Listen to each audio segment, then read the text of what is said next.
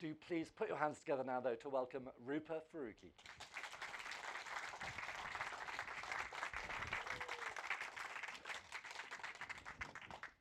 Roopa, hello. Hi there. Gosh, You- well, welcome. You were thoroughly acclimatized because you were here, dazzling children, earlier in the week. But did you know Cornwall before? Is this your No, first not time at all. down This here? is the first time. It's Right. beautiful. It's thank you so much for this amazing welcome we've had here. And my gosh, I am really impressed at all of you getting out of bed to come and see this talk. So thank you so much for that. It's been wonderful. It's gorgeous, gorgeous weather and walking along the coast. We always lay that on. Yeah. It never Yeah. rains in Cornwall. Or only overnight.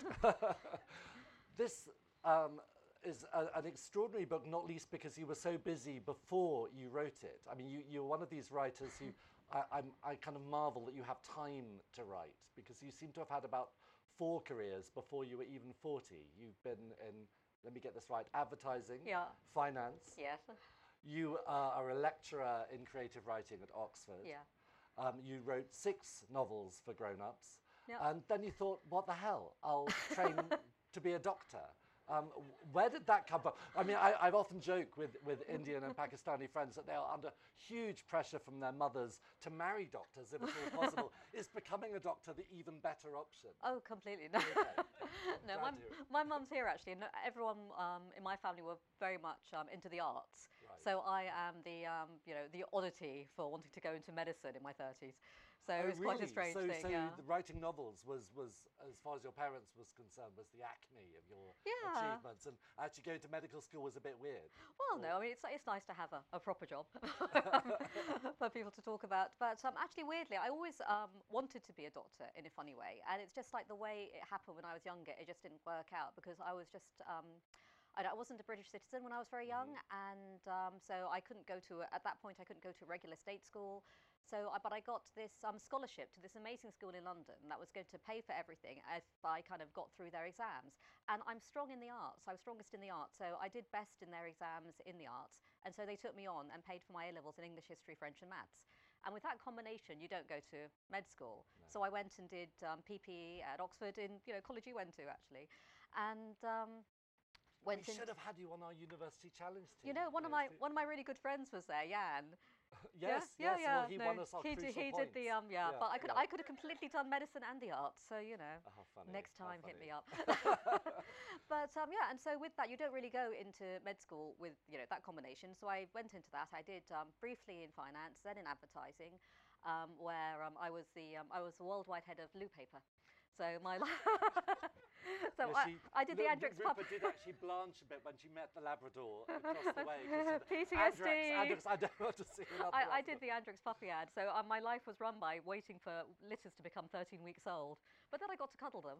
So there was that. And we had but only the blonde ones. Yeah. Well, no, I got to cuddle the dark ones because we had the whole litter. The blonde ones were the stars for the camera, but the black ones were the ones that I could cuddle because they were just the ones sort of kept in the side. And we had like fishing rods with chicken to make the puppies look really excited. So that's why they leap around the screen. Oh, you've ruined it for me now. Yeah.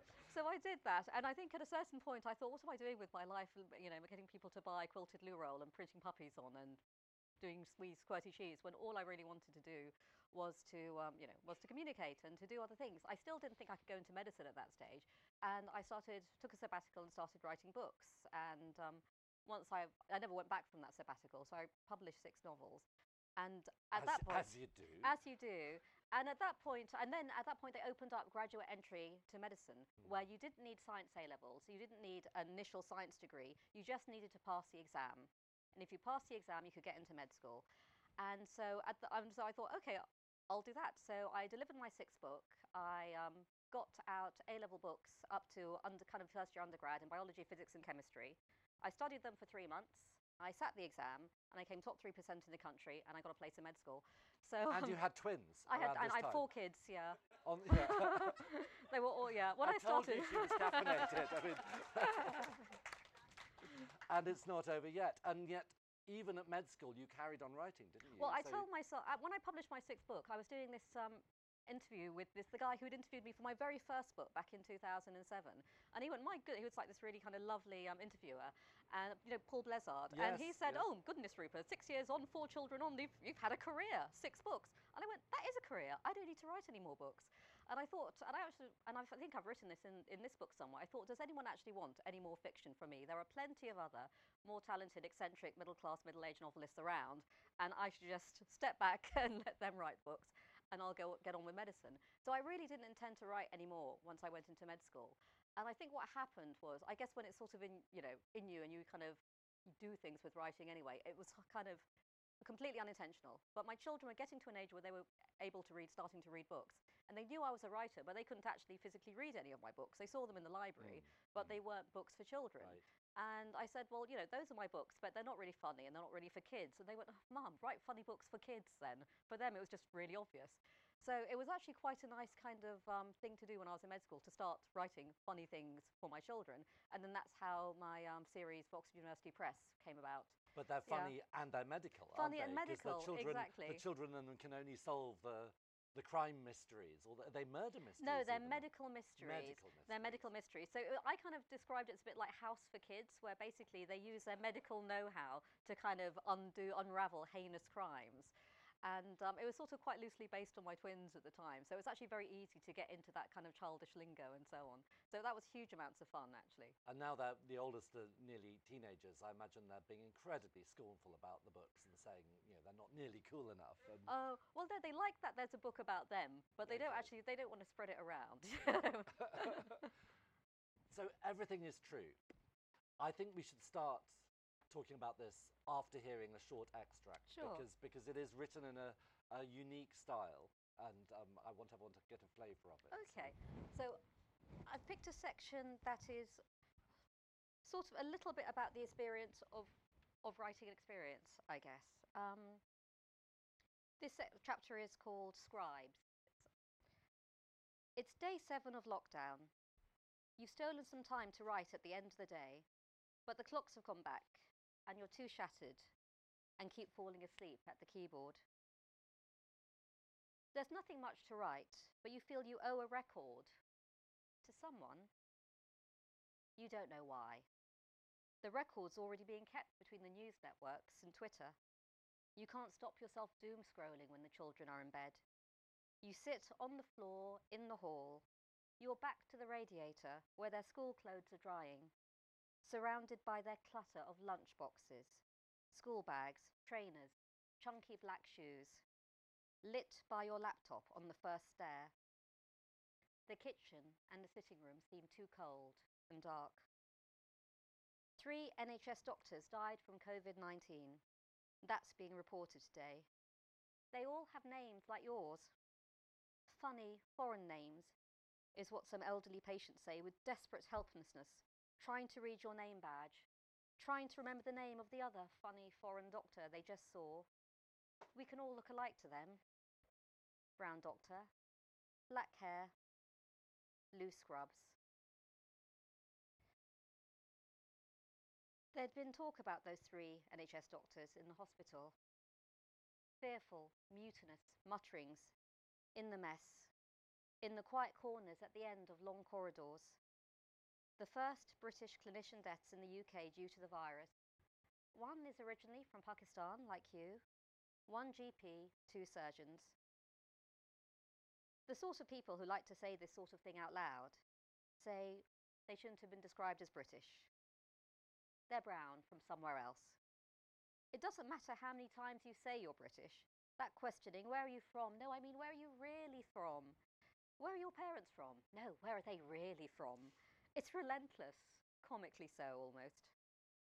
The dead doctors, the brown doctors, from somewhere else, once upon a time.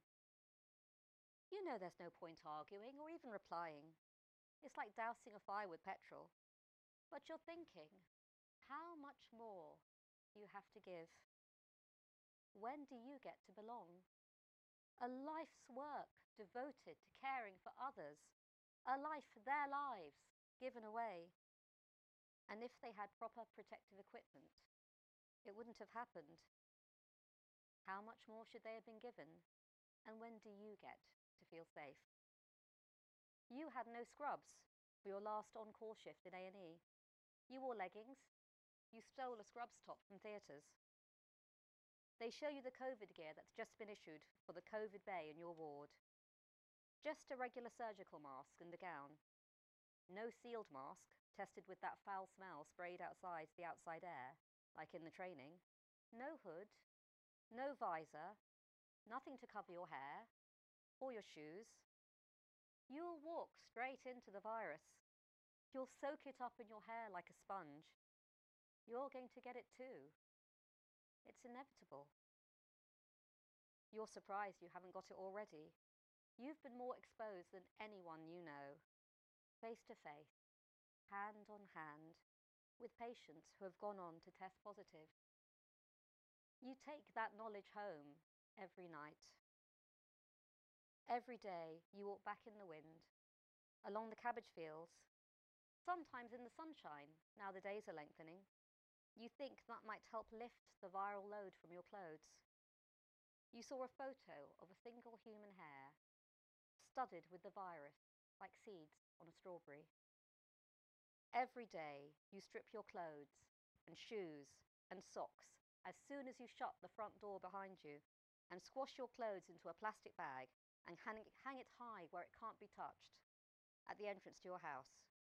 Your stethoscope and ID cards, which hang around your neck, have already been wiped and stuffed in a plastic packet in your handbag. Every day you wash your hands before you touch your children. You know how to do it properly. You show them that you are doing it. Every day your hands are cracked and dry. You hug your children and then you dress. Thank you. So several things jump out immediately for anyone even just dipping into this. One is the style. You've written it, you clearly took a decision, how can I make this really immediate? And you wrote it in the second person and the present tense. But that's also how you wrote it, am I right? Yeah, exactly. So this is literally a day-to-day... That's day 7, that's what I wrote on the 7th day. So you're coming home shattered from your shifts in this nightmare scenario. And rather than just going to bed with a glass of wine, you were sitting up with your laptop, often kind of hiding from your children, to write the day's bulletin. Yeah, there's a little section there that I kind of moved on from just for the sake of time, but I was trying to explain to myself, why am I writing this? Why am I trying to keep this record? And I think it's, I think for 2 reasons. I think, first of all, when you go through, I think as a writer, your way of making sense of something, of unwinding it from yourself, of exorcising these ghosts, for me, it's always been to put it down on a page, and to somehow get it out of myself, to unravel it. And so that's what I was doing at the end of a shift, when you have all these kind of crazy thoughts and this kind of sadness and this hostility and this fear in your head. I thought, I'll unwrap it, I'll unwind it, I'll put it on a page, and then it's away. I can put it away, I can put it down. But also, strangely, I think part of me didn't want to forget, because I was very aware at that moment in time that I would want to forget this in the way that you want to forget any terrible thing, in the way that you want to forget the pain of childbirth, or any pain at all, or a terrible breakup or a terrible bereavement, that you want to get through it. But at the same time, you know how important it is that you don't forget. And I think I was keeping that record for this kind of future self that would go, oh my God, that was awful, but look, we got through it. And I was thinking I'd be able to kind of reflect and look back at it from some place of wisdom and think, that's what happened, but it's over now. And we survived, and we walked away. And it was weird, actually, when this came out, earlier this year, to actually feel how I was still working in the ITU then, and I was still losing young patients to COVID who'd come into hospital and got it in the hospital, how it felt that things hadn't moved on, and how I wasn't looking back at it from a place of wisdom, and how it felt that we were just spiraling still further down. I mean, I wrote this, apart from the prologue, which I'd written a week or so before, I wrote this every day from the day 1 of lockdown. And at day 40, when I'd recovered, I'd got COVID, I'd got through it, I was just wrung out. I was just like this dishcloth that I couldn't do anymore. And day 40 felt like a good place just to stop, just to say, this is what I've done. And I left it there. But it was really shocking reading it 2 years on to realise how rapidly we've all forgotten. Yeah. And to realise, related to that, how shocking it is that people aren't being held to account for those hundreds of thousands of needless deaths that happened in that first month. And on one level, this reads almost like it's like a disaster movie. Yeah. Because like in the best disaster movies, you think it's going to be about something else. Obviously you don't, because the poster has an earthquake on, or in this case it says pandemic. But we come into the book with you preoccupied with terrible things that are not the pandemic. You are reeling from the loss of your sister, you're freshly bereaved, your marriage is not in a happy place. And then kind of out of left field come these little drips of information about distant deaths, and they're not actually happening in your hospital yet. And then the speed of it. I'd forgotten how fast the figures went up. Yeah, and it's, I mean, for me, I even write in the book, at the point when we hit 10,000 deaths, it was shocking to me. It was shocking how we'd all accepted it, how we'd all sort of sleptwalked into this situation, that it wasn't being... I think I remember the point when I decided I was going to share this account. It was a point when Boris Johnson came out of hospital, and you would have thought, looking at the media, that only one person had ever been ill from COVID and that he'd got better. And so we should all pull ourselves together. Exactly. Yeah. And I was just thinking, what is this? Nobody has a clue. Nobody is reporting. And I didn't know why, when we hit 10,000, why it wasn't in blood red letters on the front of every newspaper saying, let's do something about this. And at the end of the 40 days, it was 40,000 deaths, which now is like a drop in the water compared to where we've got to. And I found it shocking then, and I still find it shocking now, how there has been so little accountability. Well, and so many of you doctors and nurses were in the front line unprotected. I mean, that's a detail I hadn't realised, how many of you were not allowed proper PPE until the patients who were dealing with had already been diagnosed. Yes. So, you know, anyone in A&E was being exposed on a daily basis to huge levels of the virus. It sounds dramatic now, actually, but we actually did genuinely think that we would die. We thought that we would, those of us were likely who got the virus could possibly die. One of the nurses that I worked with on one of those shifts in A&E, and we were both looking after, basically at that point, if anyone had a cough that could be given another reason for, we weren't justified to use PPE. It was actually told that it would be considered stealing if we took PPE for a patient that we thought was at risk but was not, designated at risk. So if a lady came in with lung cancer and was coughing, that's her lung cancer, that's why she's coughing. If someone came in with COPD, chronic obstructive pulmonary disease, and was coughing, that's their COPD, that's why they're coughing. So there was one lady who came in with lung cancer, and I was looking after her, and I was very close to her. I was percussing her spine, looking for metastases. One of our nurses, Amy, was giving her medications. And this lady went on later to test positive for COVID. And on that shift, I didn't get COVID, but Amy did, and then she passed away a couple of weeks later. She got COVID, she came in sick, she went to our ITU, and she died. And she was younger than me, and she had 3 children. And I remember on that shift talking about how we'd both gone late into healthcare. I remember saying, I know she'd asked me to do something small in the drug chart, and I apologised for not having written it faster or already done it, so she didn't have to ask. And then, we talked about how I came into medicine in my 30s. She went, I came into nursing in my 30s. And I remember having that conversation, and then a few weeks later, she died. I remember her death was like a touching point for us all in the hospital, because we thought if it could happen to a young, healthy girl like her, it could happen to any of us. And we were all there. I remember the point when I knew I was going to get COVID, which is when I ran in to stabilise a desaturating patient, and he vomited all over me. So that was like the most you could, exposure you were going to get. Yeah. And he tested, we'd said that he would very likely had COVID because of the desaturations, but he tested negative twice, and they trusted the negative test more than our clinical judgment. And so I insisted on a 3rd test, and that was the charm, because the tests were very not sensitive. It was depending on who was willing to cause that discomfort to the patient, because at that point you had to shove the swab really high up the nose, high enough to make someone cry, or far enough down the throat, fast enough to make them gag. And if you have a patient who was elderly or frail with learning difficulties, our nurses just didn't want to do that. So it was very insensitive as a test. In that reading, you touched on it, but could you talk a bit more about the race angle within this story? Because, of course, many of the early victims and carrying forward were yeah. I mean, at the point of writing this, I wasn't aware, I don't think any of us were aware of the heightened BAME risk. I think we thought that the reason that the first 3 doctors were BAME was simply because just in terms of the makeup of the health service, that was just, in that area or whatever, that those were just the doctors who were, but it became very clear moving on that actually BAME doctors were at higher risk, and no one quite knew why.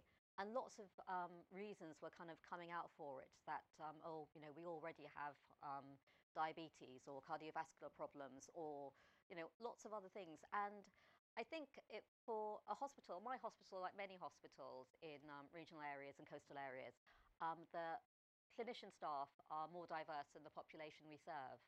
And it caused a lot of anxiety and discomfort among the doctors, thinking that they could die from looking after their patients who actually had a high level of inherent protection. Right. And yet we all turned up. Everyone came in every day knowing that we could probably catch COVID on that shift and we might die. And no one I knew didn't turn up. We were worried about it. We thought about our children. We did all of that, but we still came in every day. And the book makes it clear that the hospital management put you under intense personal pressure. If you even at the point of the book when you're off sick with COVID, you're being made to feel bad for not coming into work. I wasn't quite sure, actually. I think at a certain point I suddenly thought maybe they're calling me every day because they think I might be dying as well. So I realised, I'm in the demographic that dies. So they were calling every day saying, yes, I'm okay. Can't come in tomorrow. I remember actually going in after 5 days and thinking, okay, I'm going to try and make it into the hospital. I only managed to walk because I thought, I'm feeling a bit better now. I can breathe. And I actually walked to the end of my road and realised I couldn't breathe. So I walked back home and said, I'm still sick. Do you think there was an element of a kind of inverse racism in the fact that the NHS was so hesitant about giving extra protection to doctors and nurses from BAME backgrounds? Because that would seem to be treating them differently, and they had to treat everyone the same. I think, everything is just like so slowed down by administration and so on at NHS. I think at a certain point, I think it must have been maybe December of 2020, they started doing these risk profiles. Right. And at that point, if you've completed it, and being BAME was one of the risks, along with other things such as, having type 1 diabetes, for example, then that gave you the option of having a slightly higher level of protection. And actually, in practice, all that meant is that you got a different mask. You got the mask that was a bit tighter around your head. The mask that worked a bit better. Yeah, you got the mask which actually had evidence against it, as opposed to the mask which we were using. I remember actually sitting in a management meeting during the pandemic. I was on the medical leadership program in my hospital, so one of the things I did was sit in those meetings. And I remember sitting in a meeting and actually listening to the hospital board talk about the evidence, and actually there was no evidence just for the regular masks. And we're going, well, we're making everyone wear them and coming in, and actually they're not providing any protection to the wearer whatsoever. The other masks do have evidence, and they went, it's too late to do anything about that now. So we just all carried on wearing them. Wearing pointless masks and not being given the proper masks because they said, it's just too late now. And you had those ridiculous little aprons. Yeah, plastic pennies is what my mother-in-law used to call them. She's ex-GP, which actually did nothing. And even actually, just a few months ago, I was on the COVID-19 wards. And that's all we had, the plastic pennies and just a regular surgical mask, which we knew that there was no evidence against them. And it was a healthcare of the elderly ward, so I was there having to step up as registrar because both my reg and my consultant were off sick with COVID, unsurprisingly looking after patients on the COVID positive ward without any protection. And whenever we had to get other specialties in, like we had to get the cardiologist in for a patient with atrial fibrillation, or we had to get the neurologist in for a patient with epilepsy, they were terrified. They wouldn't even want to come into the door of the ward because this is where we spent all our working day. And they said, what, you're meant to wear this mask and this apron and suddenly you're protected? And I went, yeah. I said, it's like, it's like a myth. You just have to kind of go in and imagine you have this, mythical protection, but actually, no, you have nothing. And, it actually kind of terrified other specialties. And yet myself and my team, we had this every day. I think that was probably, second or third time I got COVID that time. And it hasn't gone away in the last fortnight, where, officially we are in a COVID surge again. It's gone up.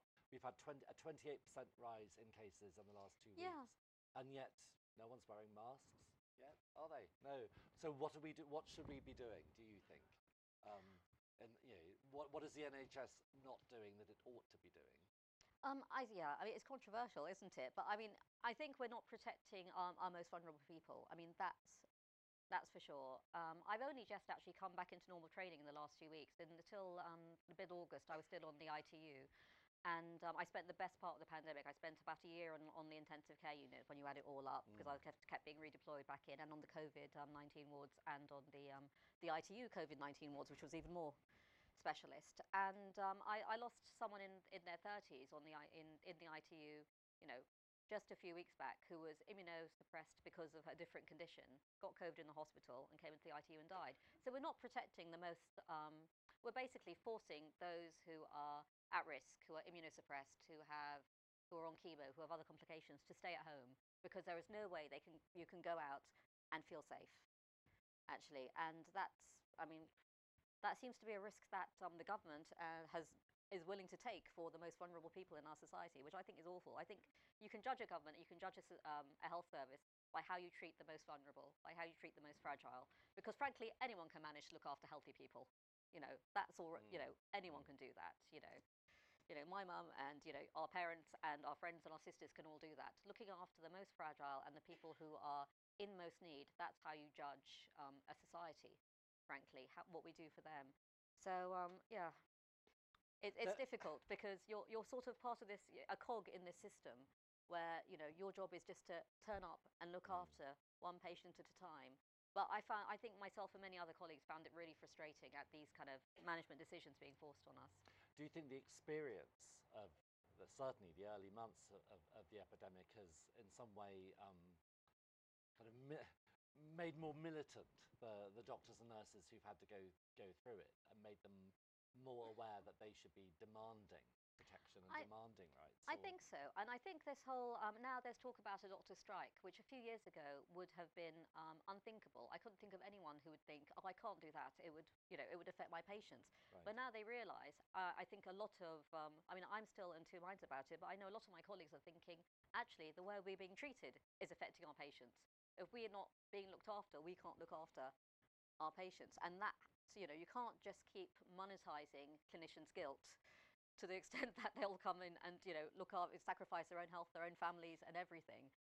So I think it has actually slightly changed it. And I do remember in the hospital, some young BAME doctors talking about management, and they were sort of saying they just don't care about us. We're just bodies and scrubs to them. And that's very much what it felt like. There was a point when we weren't actually allowed to go near the management offices because we were on the wards and therefore we were lepers. We had to kind of be kept 2 meters away. And if we had to bring paperwork, they kind of screamed at us. If we had to bring bereavement paperwork over, they kind of barked at us, stay back. I remember my ward clerk crying because she'd come back and she'd been told not to approach the door. And they made us stand back 2 meters back and leave the paperwork on the floor. And they said, why didn't you bring it in gloves? And yet these were the people whose policies were putting you at risk. Yes, exactly. Whilst we were actually doing that job, but they didn't actually, we were being treated like lepers because, in a colony, because we're actually looking after the patients. I think it's time for your second reading. Okay, all right.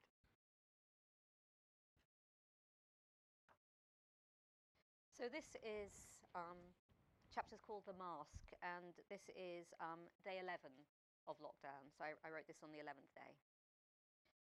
It's day 11 of lockdown. The country is losing count of the dead.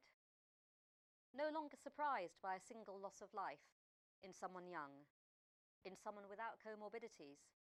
The shock from 2 days ago is numbed by familiarity. So people are dying, they shrug, as though it's old news. The rules are changing every day. A week ago, the consultants laughed when one of their number wore a mask to a meeting. Now you can't enter a bay in a ward without a mask, an apron and gloves. That's changed from the day before. A patient with liver failure who also had a cough is being kept in the side room. You take her bloods with painstaking difficulty because she has a condition that wrecks her veins and send them in a pod to the lab. Pathology call in a fury that you have sent the blood of a possible COVID-positive patient in a normal pod. Before that, it was just the nasal swabs that needed double bagging and special pods. Now it's anything to do with a patient that's been suspected. That's changed from the day before.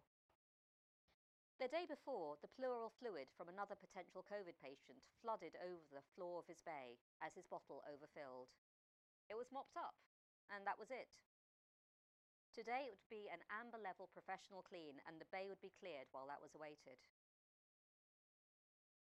The ward clerk tells you in disbelief she isn't allowed into the non-clinical offices. The bereavement team need the paperwork, but they won't let her through the door. They shout at her in the corridor. When she hands them the file, they put on gloves before they take it and treat it like contaminated waste. You're not meant to handle files in the wards without gloves, they tell her. That's changed from the day before. A surgeon who needs to review a patient with a spinal injury enters your ward's doctor's office with a mask.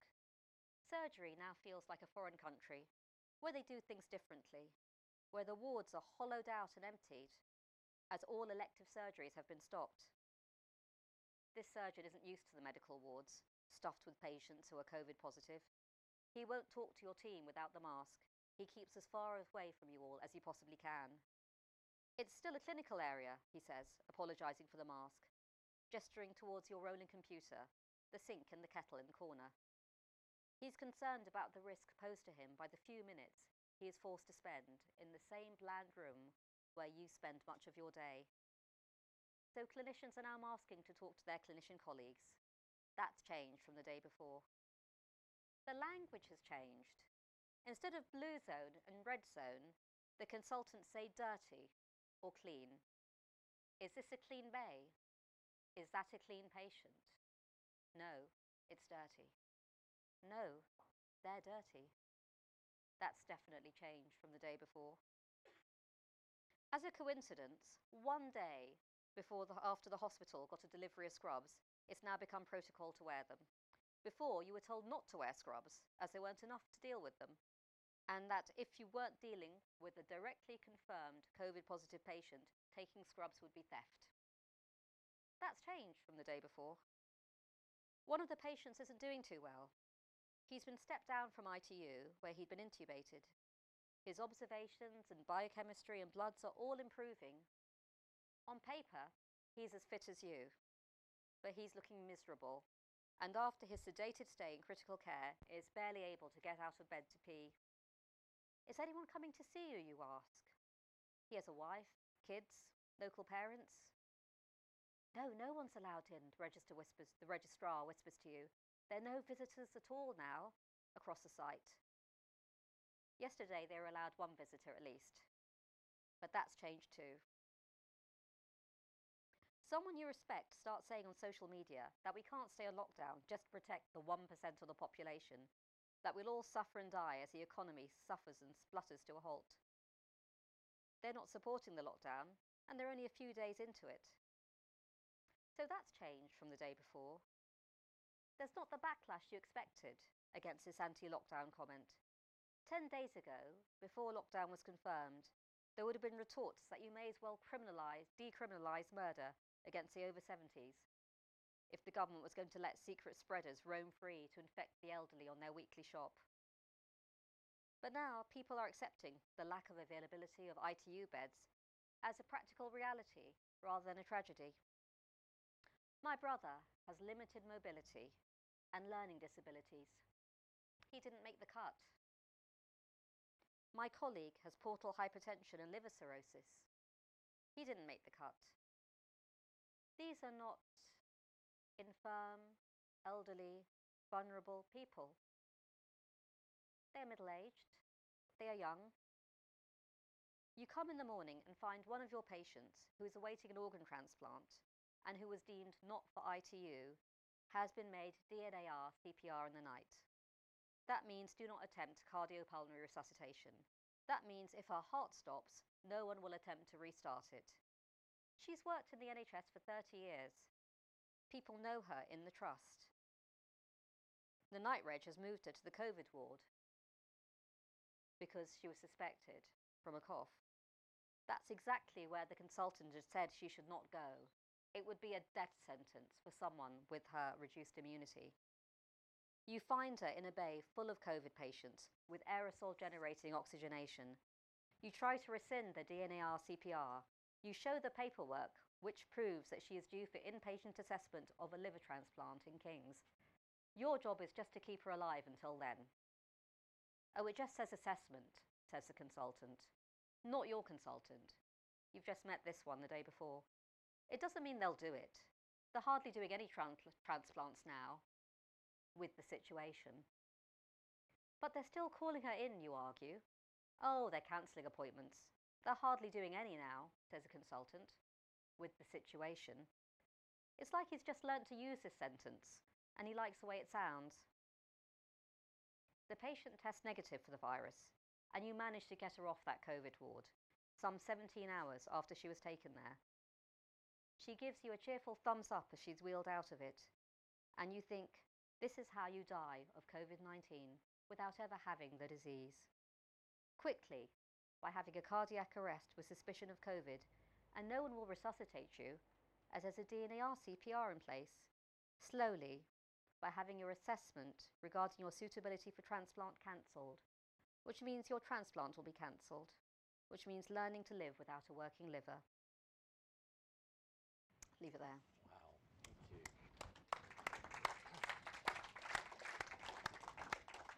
I will be handing you over to the audience for questions any minute, but do you still love being a doctor? I do. It's the best job in the world. It's an amazing job. Every day, I tell my patients this, like even when I'm doing something which seems like, I don't know, I'm in neurology at the moment. I've just come off my ITU placement. So I run the lumbar puncture clinic every Wednesday where patients come in for their spinal taps, and I send, so I do that surgical procedure for them, and, you know, go through the consent form, explain what happens, and talk about and look after them afterwards and send them home safely, and then get their results off to their neurologist so we can kind of look into things like multiple sclerosis and dementia and everything else. And they think, oh gosh, this must be a really kind of stressful, difficult job. And, I'm obviously dealing with, putting needles into people's spines, which isn't like the most fun thing for anyone. But I tell them, I really do love my job. I love knowing that I'm doing something that will help look after my patients, and, talking to their families and looking after my patients is the best part of my day. So I do love being a doctor. I just wish that I was allowed to do it in a better, safer way. And I wish more people were encouraged into medicine to do this, because it's an amazing job and it's been getting such a bad press, and people were hemorrhaging talent out to other countries just because there are, better terms and a better life balance. I mean, to put things in context, my last weekend on call, I was covering 6 wards across a hospital by myself, and I did 13 hours across a Friday, Saturday and Sunday. So that's 39 hours in which I probably had a 20-minute break in the day just to pee and have fluid, because you have a bleep constantly going off for all the wards. So it's not like you have a designated break time, you just keep going. And so I did 39 hours across those 3 days. And if you put that into context in another country, in, say, Australia or the States, that would be a whole week of work. That wouldn't be 3 days of work. And you'd be better remunerated for it as well. So you can see why we're losing people, and we're getting people who, and I think it would be really straightforward just to get people more interested in medicine just by, and wanting to look after people, is by maybe making the grades a little bit easier, because frankly what we're doing is we're getting people with who get really really amazing A-level results, and that's got nothing to do with being a good doctor as far as I'm concerned. It's how you talk to people, how you look after people, and those are skills that have actually got nothing to do with whether you got your A-level maths.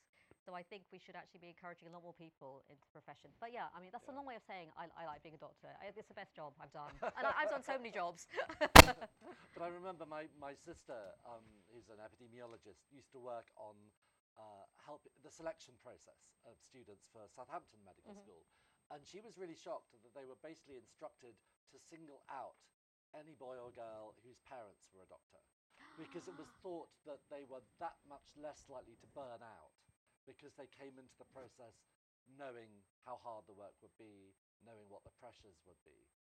But wow, I'd go the other way, because I feel that a lot of my colleagues take them became doctors because they felt that it was the only way to go, and it's not because they loved it. It's just because they thought that was their kind of predestined path. But Catherine said again, this was a management decision, basically. No, this was university management.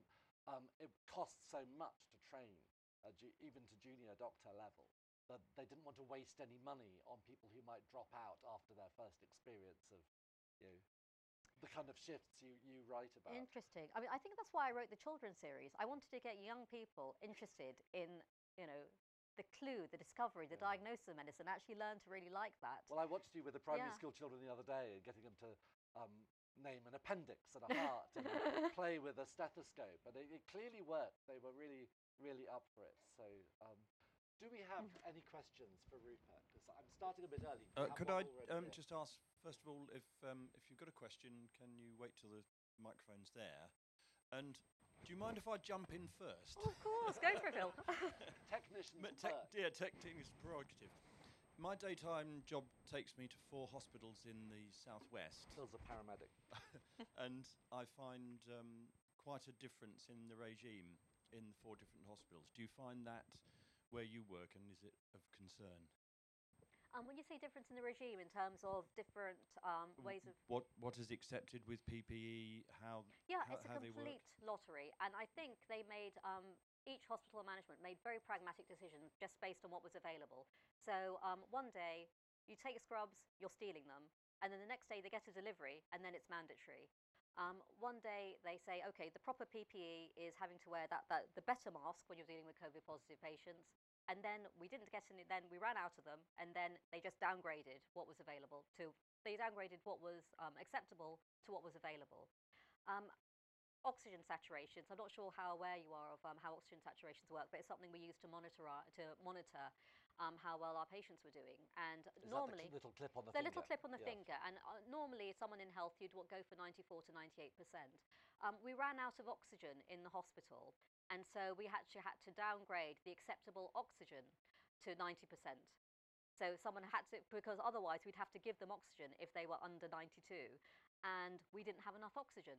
So we decided, a hospital management decision in a particular hospital, in a particular trust, just made that decision based on the amount of oxygen that was available, because we couldn't put every patient who was desaturating to towards 90 on oxygen. So crudely, that hospital became more dangerous to go to Yes. in an emergency. Yeah. So yeah, it is worrying, and it's just based on practicality as far as I can tell. We have a question here. First of all, can you hear me okay? First of all, I wanted to thank you for writing this book, because it's so moving hearing you talk. Thank you. I mean, it makes me cry and ashamed, and, I feel everybody should read it. But if you could wave a magic wand and have the power and the money, what would be the 5 improvements you would make to the health service at the moment? Oh my No goodness. pressure. No pressure. Oh wow, gosh, that is 5 improvements. I wish I'd thought about this in advance and written it down. I'm thinking just about like my immediate patients. One thing that I noticed, that I've noticed a long time, is that we don't have the care in the community to get people out of hospital, and hospital is becoming an inherently dangerous place for people who are already fragile. I don't think anyone should be in hospital unless they absolutely have to be there for medical care. And instead, I had lots of patients in the healthcare of the elderly ward and the COVID positive wards where we couldn't get them home to a safe place to recover safely there, and we had to keep them in hospital because there wasn't any care in the community. And I remember being furious watching, I think it was Rishi Sunak at the time, saying, oh, well, if carers are earning so little, they should, train into doing a proper job. And if that, I can't remember what job he was doing at that time, whether he was, finance or health or whatever. But if that's what the message from government is that people caring for our most vulnerable people in the community aren't doing a proper job, then how on earth are we ever going to, I can't do my job as a hospital doctor. I can make someone medically fit, but I can't get them home safely. So for me, care in the community is a huge thing that needs to be fixed. Well, as we'll hear from Kate Moss this afternoon, Yes. I mean, the vast majority of carers are unpaid. They are, doing it for their parents or whatever. Absolutely. And the other thing is that I think a lot of our NHS problems stem from workforce. We just don't have enough people. The reason that GPs aren't seeing people fast enough, or are being forced to triage and try and see as many people through phone as possible, is because there just aren't enough people there. So how do we solve the workforce problem? I know that my trust is desperately trying to kind of encourage more doctors into the coastal areas, and they're trying to recruit from abroad. So we've got some whole teams of really enthusiastic, lovely Nigerian nurses. So then we have to be more accepting of how we're going to get a better workforce in a quicker time. So that's encouraging people into medicine, and that's encouraging people who come over here to work to stay, because a lot of my colleagues who are from abroad feel like second-class citizens. They're just here to kind of fulfill a service at the very basic level. They're not allowed to progress. They find it difficult to bring their families. For God's sake, if someone's come here and they've worked through a pandemic, give them a bloody passport or a visa and let them stay and do their job.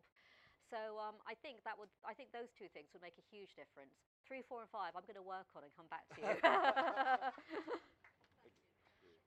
If I'm coughing, it's a post-COVID cough. 4 months ago. There are at least 2 festival coughs going around. So Laura here has a question. Patrick mentioned that COVID cases are going up now by 28%.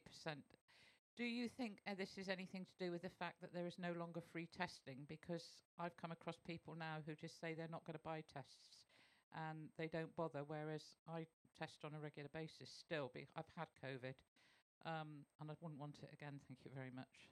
Yeah. Yeah. Without a doubt. Without a doubt. I've had lots of patients come into hospital and friends and family visit.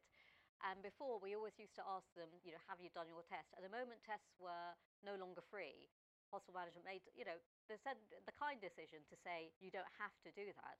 But it's certainly caused a much bigger spread of COVID in the hospital from visitors coming in who have COVID and who just weren't aware of it just yet. So I think free testing, I can't understand the thinking behind it, because actually you need to have a very low bar for testing, because you can pass it on when you're not actually symptomatic yourself. At the point where you've got a 38-degree temperature and you're coughing all over the place, at that point you already know to stay at home. What you need is when you have the suspicion, when you've been around someone who's had COVID, had the symptoms, that's when you need to test. And it just really recently happened on one of my wards, where we've had a patient come in from another hospital, and at that point she was fine, and when we tested her on arrival, she was still fine, chatting away, and just did a regular COVID test on her, as we do on all inpatients, and she had it. So that could be anyone, and so we had to clear out the entire bay. We had people on immunosuppression in that bay, and it's just so easy to pass it on without having any symptoms. So regular tests is the only way, frankly, to keep a vulnerable population safe. And I think it was a really bad decision to not make it available and free. It's not available free to NHS staff either, actually. How do you rate the levels of public health education around COVID? Because, the orchestra I helped run, we insisted that everyone test before they come to rehearsals each week. Mm-hmm. And I was really quite shocked. This is last year, but I was really shocked to have 2 or 3 people saying, what gives you the right to demand that we test? It should be our right to choose. It wasn't just health education, it was actually sort of basic ethics. I think that there becomes a balance between what we know the science says and what everyone is just doing. And so people tend to kind of follow the norm of what everyone else is doing, despite there being really good evidence that actually that you can have COVID asymptomatically and you can pass it on, and that someone can still get very ill from it, even if they've had 4 vaccines, if they're immunosuppressed, or if they pass it on to someone else, and so on.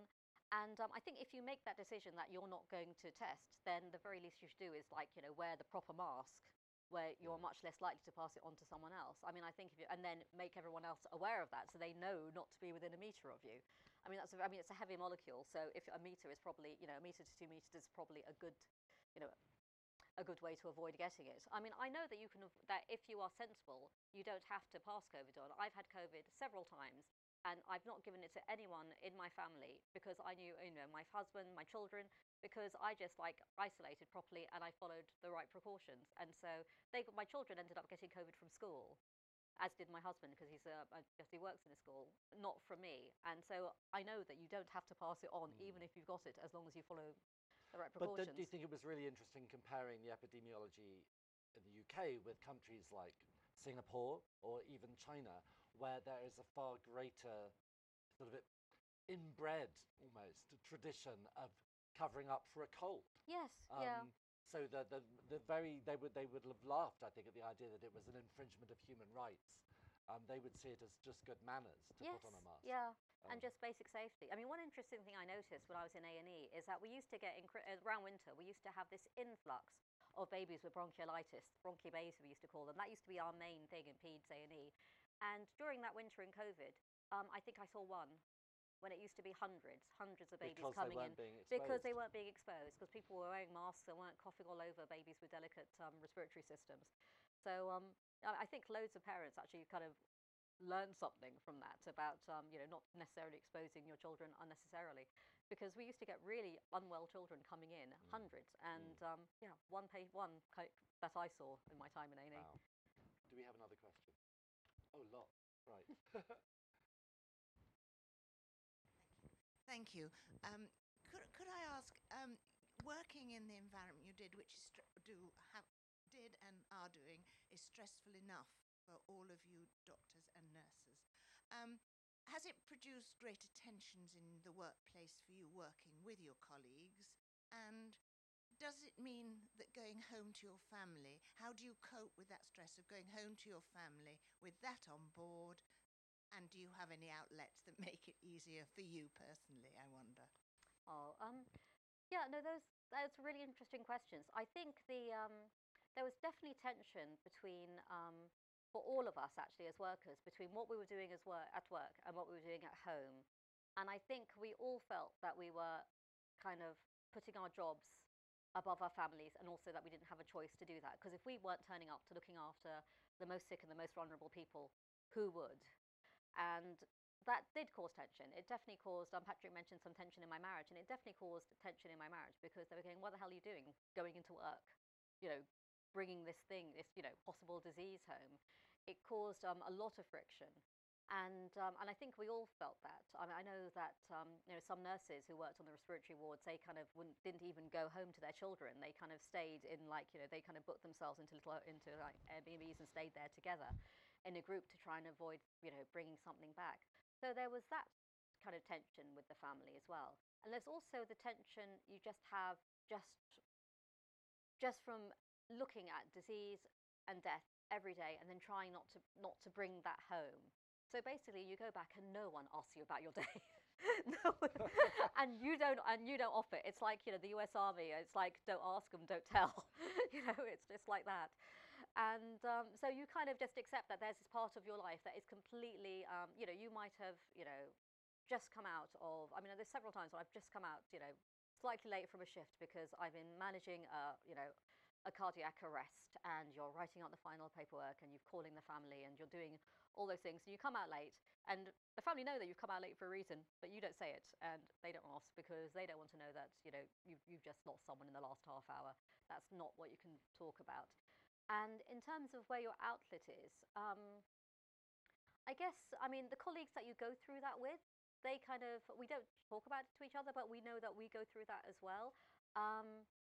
Writing that book during those 40 days, I think, was something of an outlet for me. It was about a certain point, it actually became harder. It was, it felt like you were re-scarring and recutting something that had just begun to heal. So at the end of the shift, you think, okay, I've come away from it now. I can kind of take a breath. And then you're kind of reliving it again, and you're writing it down. And it's like you were kind of just scraping at that wound without giving it that chance to heal. So, yeah, no, this is a long answer to your question, but I think there's not a kind of an easy way of dealing with things. I think the one thing that I did notice in the hospital, that there became a massive rift between clinicians and management. You know, huge. It became very much us and them. There were these memes going around the hospital of, like, junior doctors, someone looking like they're drowning in the pool, and then there's someone sitting at the beach bar with a cocktail, and it was like, management, me on my shift. Yeah. And that's very much what it felt like. And I think for some of us, we just being very angry at management. And I think for others, like myself, I thought, I want to know what's going on in those rooms. And so that's why I you know, joined the medical leadership programs, because I wanted to see what decisions they were making, to have some knowledge for myself, not just to be following kind of mindlessly the orders that were coming down, but trying to find out what reason there was behind it. And, you know, I found out there wasn't very much reason, to be honest. It was all pretty much based on what they could practically do, and those kind of things came from higher up.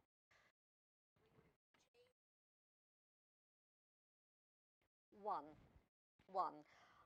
I was in one of those meetings when they were talking about how they were trying to reduce the infection rates in A&E, and they were saying that they had this really good idea to stop people passing on infections in A&E. They said, we'll do hand washing training once a week. And I said, that's a really good idea, but have any of you actually, I realised I was looking around the room, and I wasn't, you know, even on the management board or anything, I was just sort of sitting in. And I said, as the only, you know, doctor who actually works in A&E here, do you know there's only like 2 shifts, 2 sinks in the whole of majors for 30 staff? So perhaps increasing the number of sinks would actually mean that people can actually properly wash their hands instead of just gelling. And I said, do you know that all the keyboards in majors are not quite clean? So everyone sees a patient, and they have to document, and they go away, and then someone else comes and documents on that same keyboard and goes away. So why don't you just put wipe clean keyboards in? Because how are you going to, it's all very well to wash your hands once a week, to have hand washing training once a week. I mean, it's ridiculous. Everyone knows how to wash their hands. To have hand washing training once a week. But if you don't actually put in the things to actually allow you to wash your hands, and you're leaving a huge kind of like keyboards as a whole reservoir for infection. So that was the one thing that got changed. They put in more sinks and they put in wipe clean keyboards. So that was my contribution to A&E. We have a question from Nigel over here. Hello. I wonder how would, or maybe will, you feel if your children decide to go into the medical profession? Do you know what? None of them are interested in medicine because they've seen what I've gone through the pandemic, and they're not fools. But then you weren't at their age. I guess not. I mean, I think they. I mean, their dad works in a school, and they see he gets all the school holidays. So I think they kind of think, well, okay, that might be more sensible. So I think teachers are so well paid. But they're interested in the sciences and things. But they do think they do think my career choice is quite foolish. They think, you know, you earn so little money and you work so hard and you don't get any of the holidays. And I said, but it's a really, really good job. You get to look after people. And then I get this sort of teenage eye. I mean, like my youngest are now 12, but I just get this teenage eye rolling and go, oh, mummy, you know, foolish, optimistic mummy. Do we have another question? Yes, back here. Hi, how did the hospital management respond to the book? The great thing about working in a hospital, and I've said this before, is that no one actually has the time to read books. And actually, I learned this in a really funny way, actually, when I was working in a ward, and Bernie Evaristo won the Booker Prize. And I went and bounced into the ward and saying, one of my friends won the Booker Prize. They went, what's that?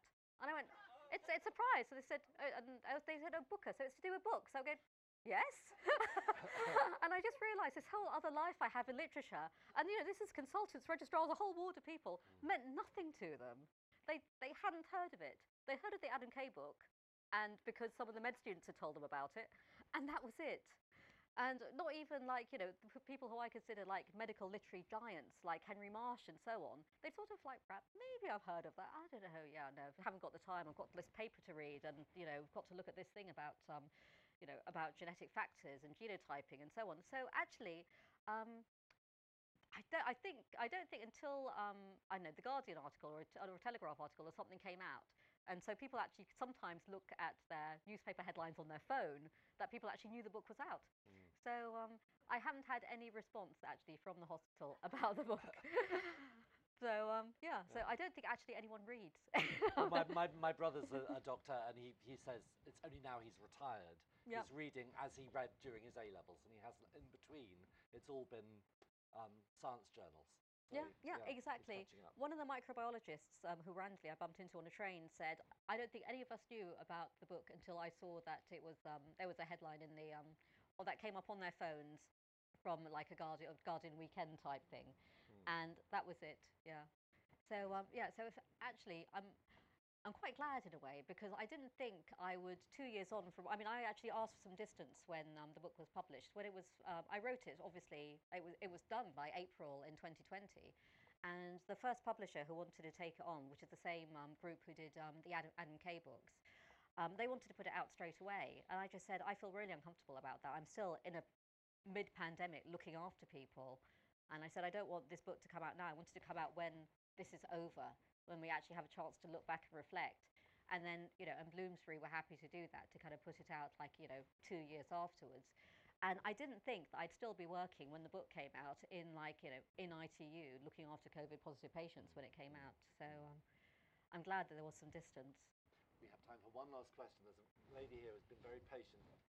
Oh, can we do two? Oh, do two, yeah, side by side.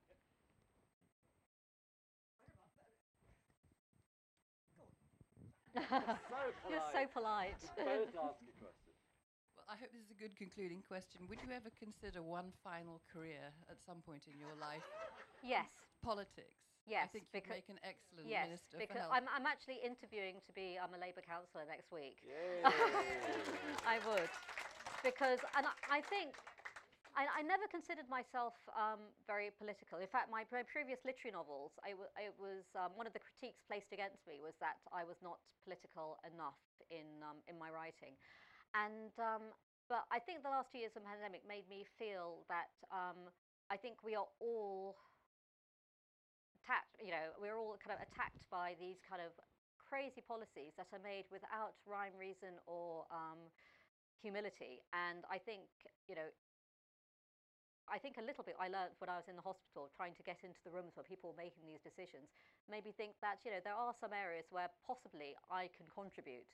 And so, a place has come up locally to kind of do something on the council. So I said I put my name forward. So I'm being interviewed for that next week.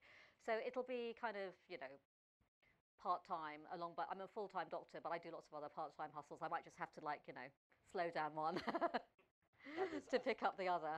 A fantastic note on which to finish. Rupert, oh no, thank but you this so lady much. had a question, didn't they? Yeah. I thought you donated your question, please. Yes. In fact, that was a bit almost my sort of point, because I was in the medical profession and I got out early because of management, and I was going to ask, did you have any views on what the hell can we do about hospital management? And I think, in a way, we have an ex-hospital manager here. You have made the point that there aren't enough doctors. You've made the point that PPE wasn't readily available at the time of the first 40 days, 40 weeks or whatever. How much do you expect hospital managers to be able to cope when they simply don't have the resources to do it? We as a country spend less per head of population than most of the G20. Our numbers of beds per head of population is very low. You talk about needing more doctors. How many people apply for medical school and cannot get into medical school? The newspapers have been full of that just recently. So the context in which a hospital manager is working is extremely difficult. But thank you for your presentation, because I found it very interesting. Oh, thank you. And yeah, I agree. That's what I said. I don't think they should make getting into medical school so hard. I think the doctors who come should stay. And I said I realised that a lot of the decisions that hospital management were making, we don't have enough oxygen, we don't have enough PPE, were coming from higher up, which is why I've actually got a little bit interested in the politics that actually affect those decisions, because we are all kind of being constrained, and there must be a better way of doing things. We have to answer the question, how much is this country prepared to spend on the health service? That's the problem. We do not spend enough. Having said that, there was an article in the Times quite recently about a book that had been written by a retired GP who said that in N years' time, the health service, if it continues as it is, will be consuming 100% of GDP. We've got a problem. We've got to solve. I think there is not the time here to solve it. But you can talk about it over coffee once you bought Rupa's book. Rupa, thank you so much. Oh, thank you. Fantastic. And thank you for the great questions.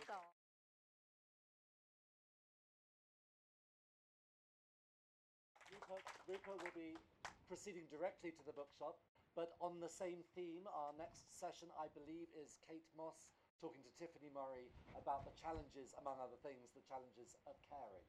So please come back.